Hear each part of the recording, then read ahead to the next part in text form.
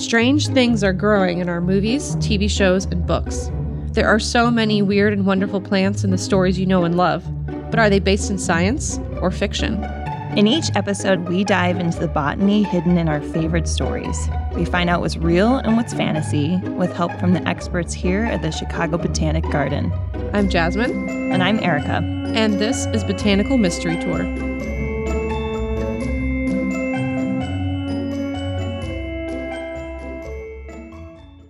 Alice in Wonderland is the beloved and twisted tale of a girl who falls down the rabbit hole into a land of make-believe.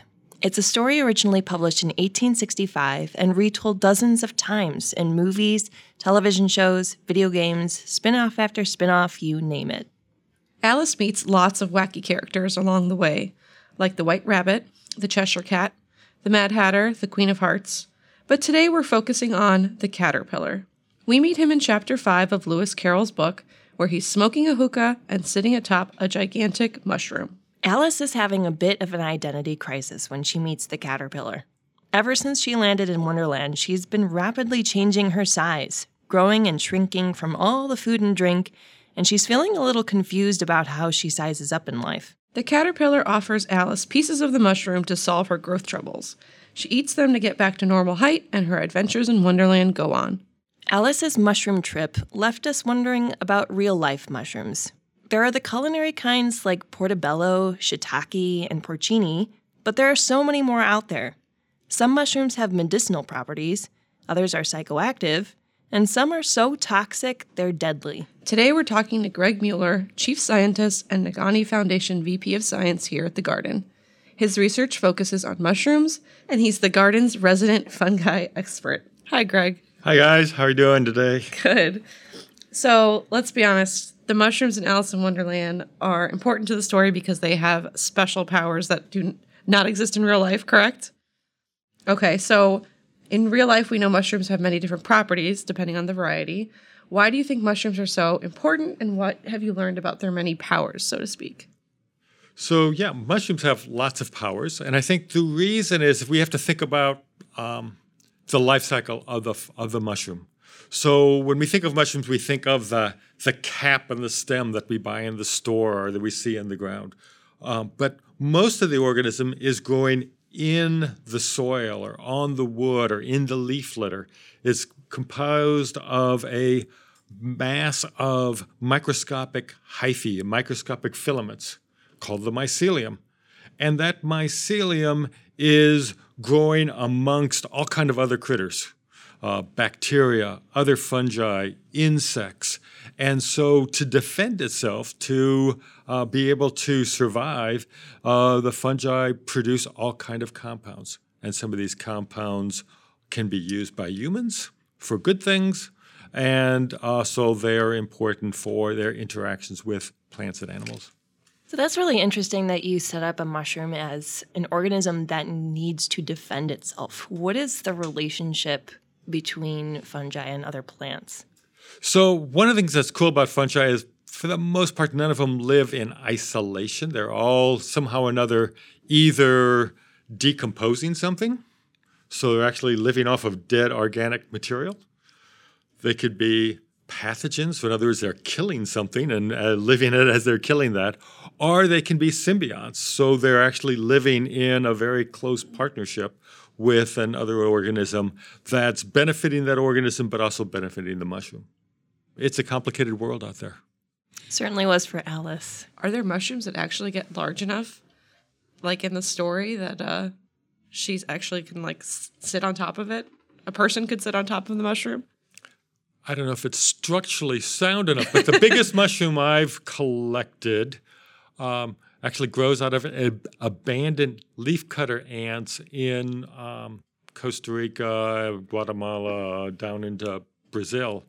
And it was a little over 3 feet wide, about a foot and a half tall, and weighed in at, it was 8 kilos, about 10 pounds.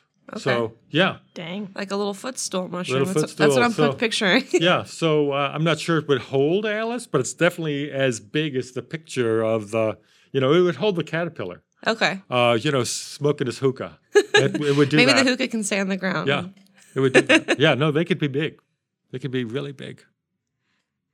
Most aren't. Yeah. But the other question, you didn't ask, what, how big can it get? So that's the size of the mushroom itself. But the below ground part really varies. So you guys are way too young. But back in the early 90s, there was this report of the humongous fungus. And it was actually the first report of the humongous fungus was just in the Upper Peninsula, right when you cross over from Wisconsin. And they were doing this research, and they found out that this individual was covering about 35 acres. And that... All underground. All underground. So, when that came, my phone was ringing off. The women's board wanted to take a van. I said, wait, slow down. There's a mushroom over here and a mushroom over there. You'd have to know what's going on below ground.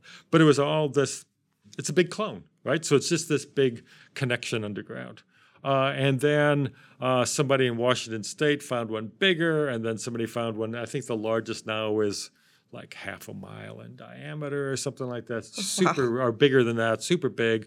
On top of that, they took a little bit of it, grew in the laboratory, and figured that to fill that space, it would have taken at least 1,500 years old. So all of a sudden, this fungus clone is like the largest organism on Earth. So pretty cool. Contrast that to something that is decomposing a small leaf, and that might survive for a day or two, or growing on a piece of porcupine dung, which they do, right?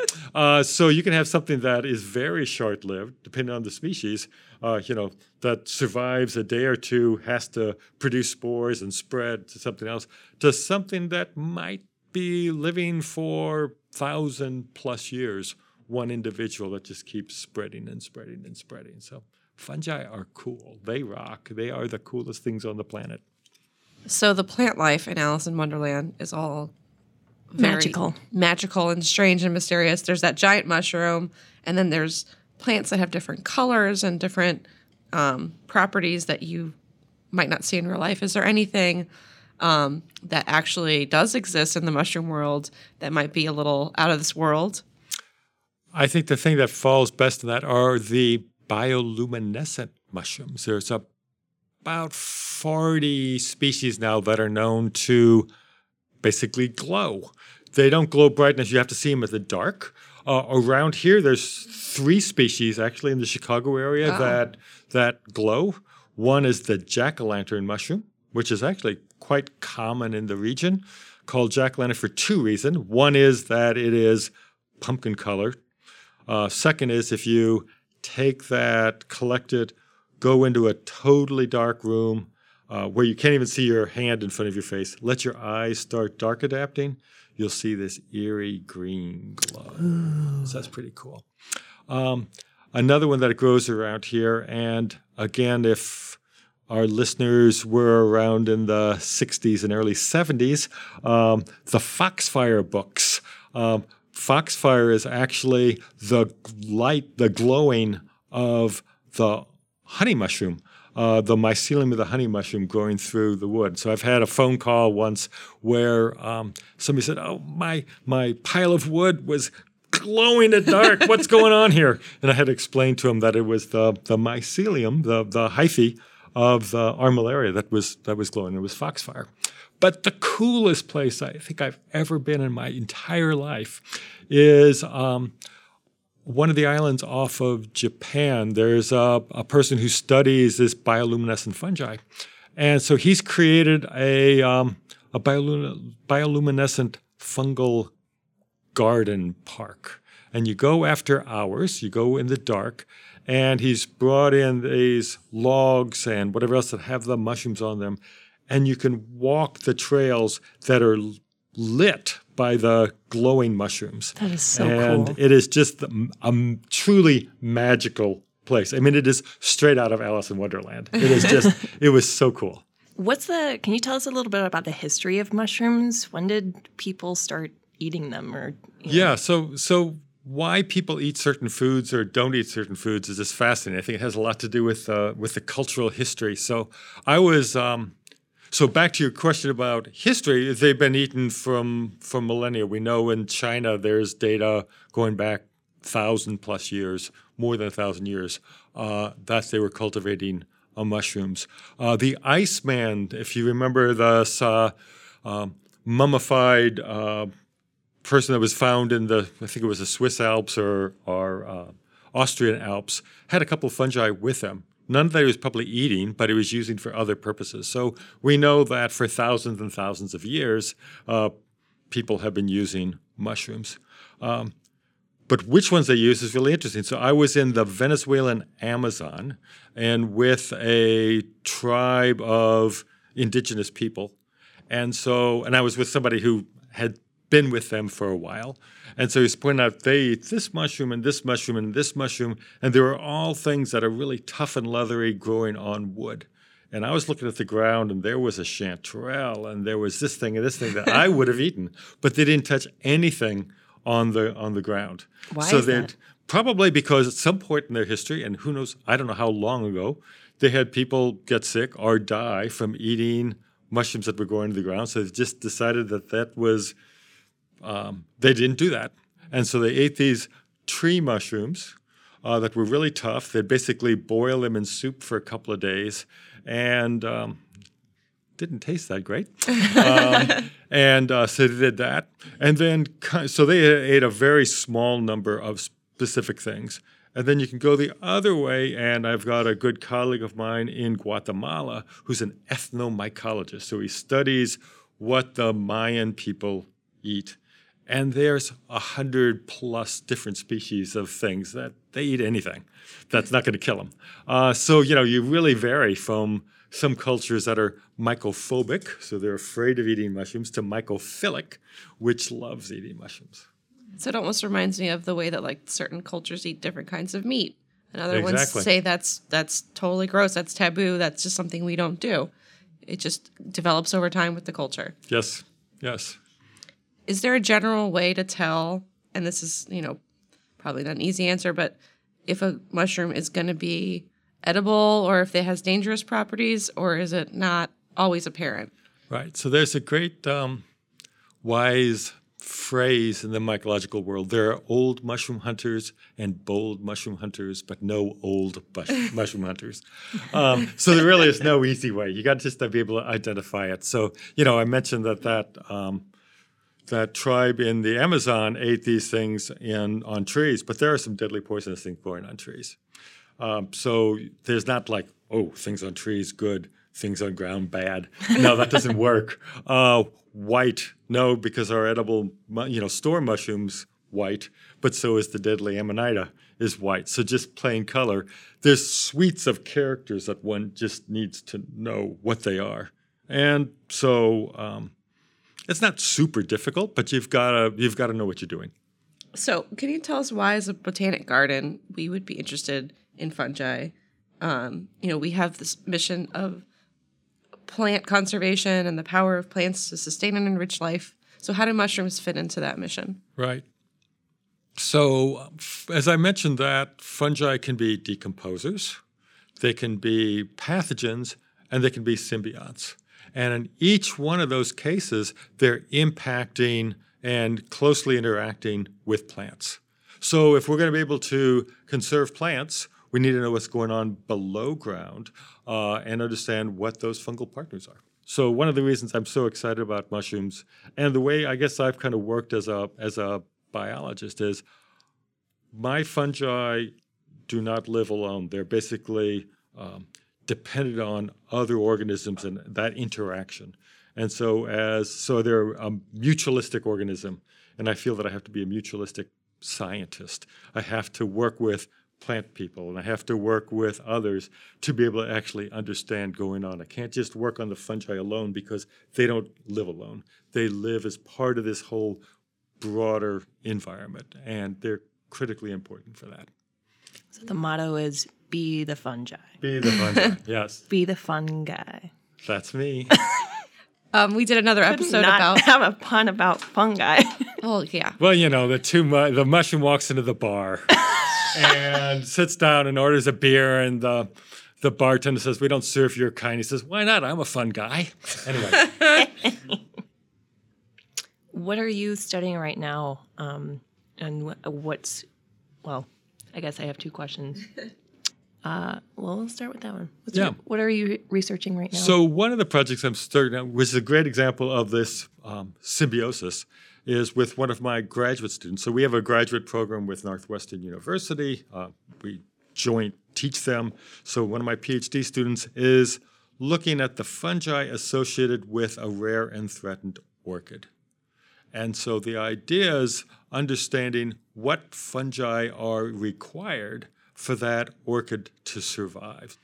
The other thing I've been doing since I've actually moved to Chicago in the mid-'80s, is actually documenting what fungi occur in the region. No one had really looked at it since there was a husband-wife team in the late 1890s to 1912, and then there was somebody in the 1930s, and then that was it. That was the only people who'd ever really looked at what fungi occur here.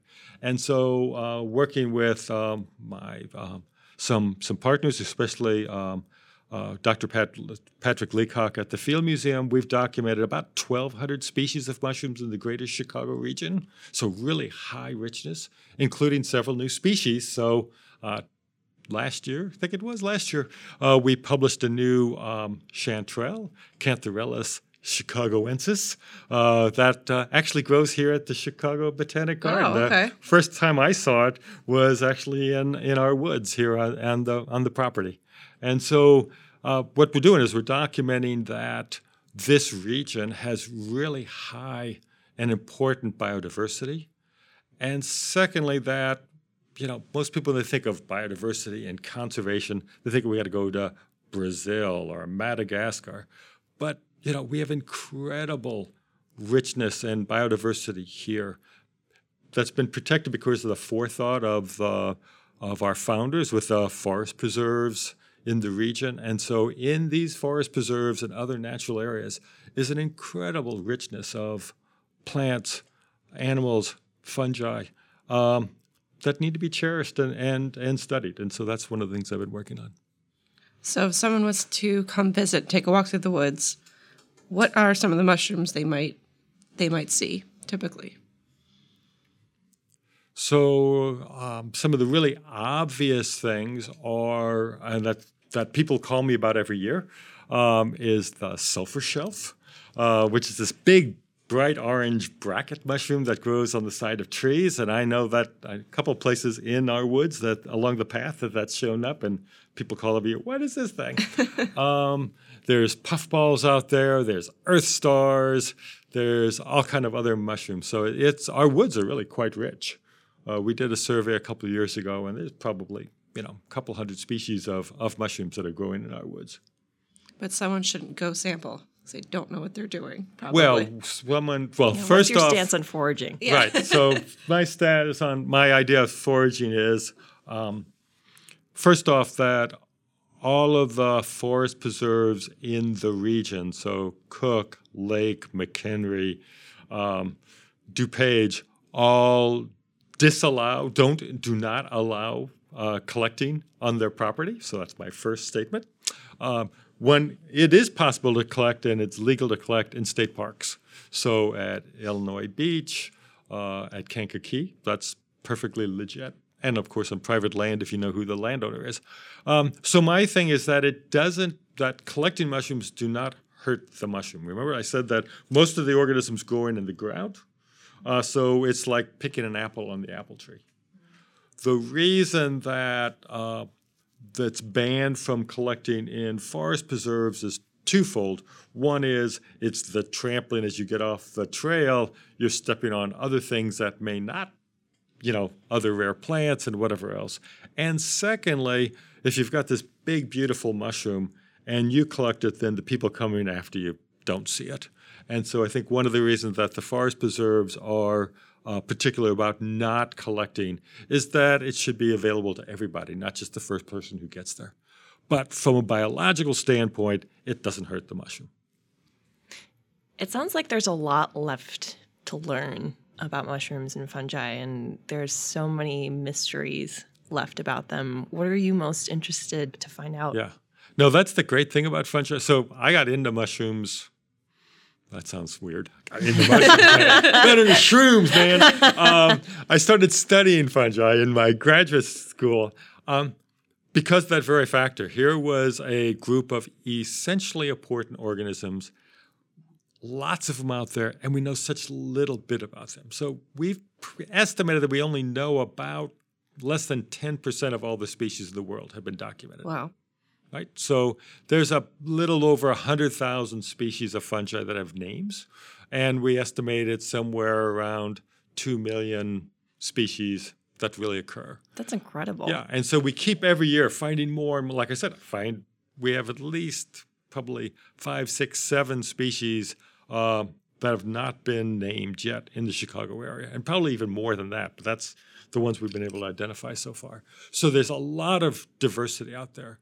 We still don't know we know general ideas about their ecology, but not specific things about their ecology.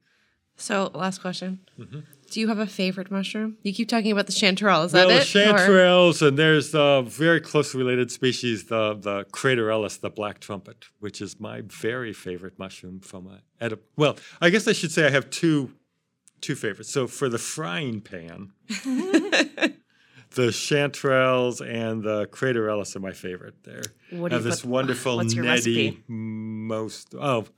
I'm a simple guy. I like to taste my mushrooms. So, just saute it a little bit and some olive oil and butter, maybe add some shallots to it, but just enjoy the mushroom, right? So that's my favorite from that. And then I've got this group of mushrooms called Leucaria, which is important mycorrhizal, one of the important symbiotic fungi that I started working on for my master's thesis, and I still been dabbling with it ever since because you never finish anything. There's always something new, some new question to answer. So I have to say that's probably my other favorite just because it's taken me all over the world and kept me busy for 30 plus years. And so that's a favorite of mine as well. The mushroom of your stomach and the mushroom of your heart. Yes, exactly. You converted me, at least. I didn't know all this stuff about mushrooms and fungi, and yeah, I think they're interesting. They're fun. They're fun. They're fun guys. Thank you, Greg. Sure, my pleasure. You've enlightened us a lot. Yep. No, thank you. I love talking about my mushrooms.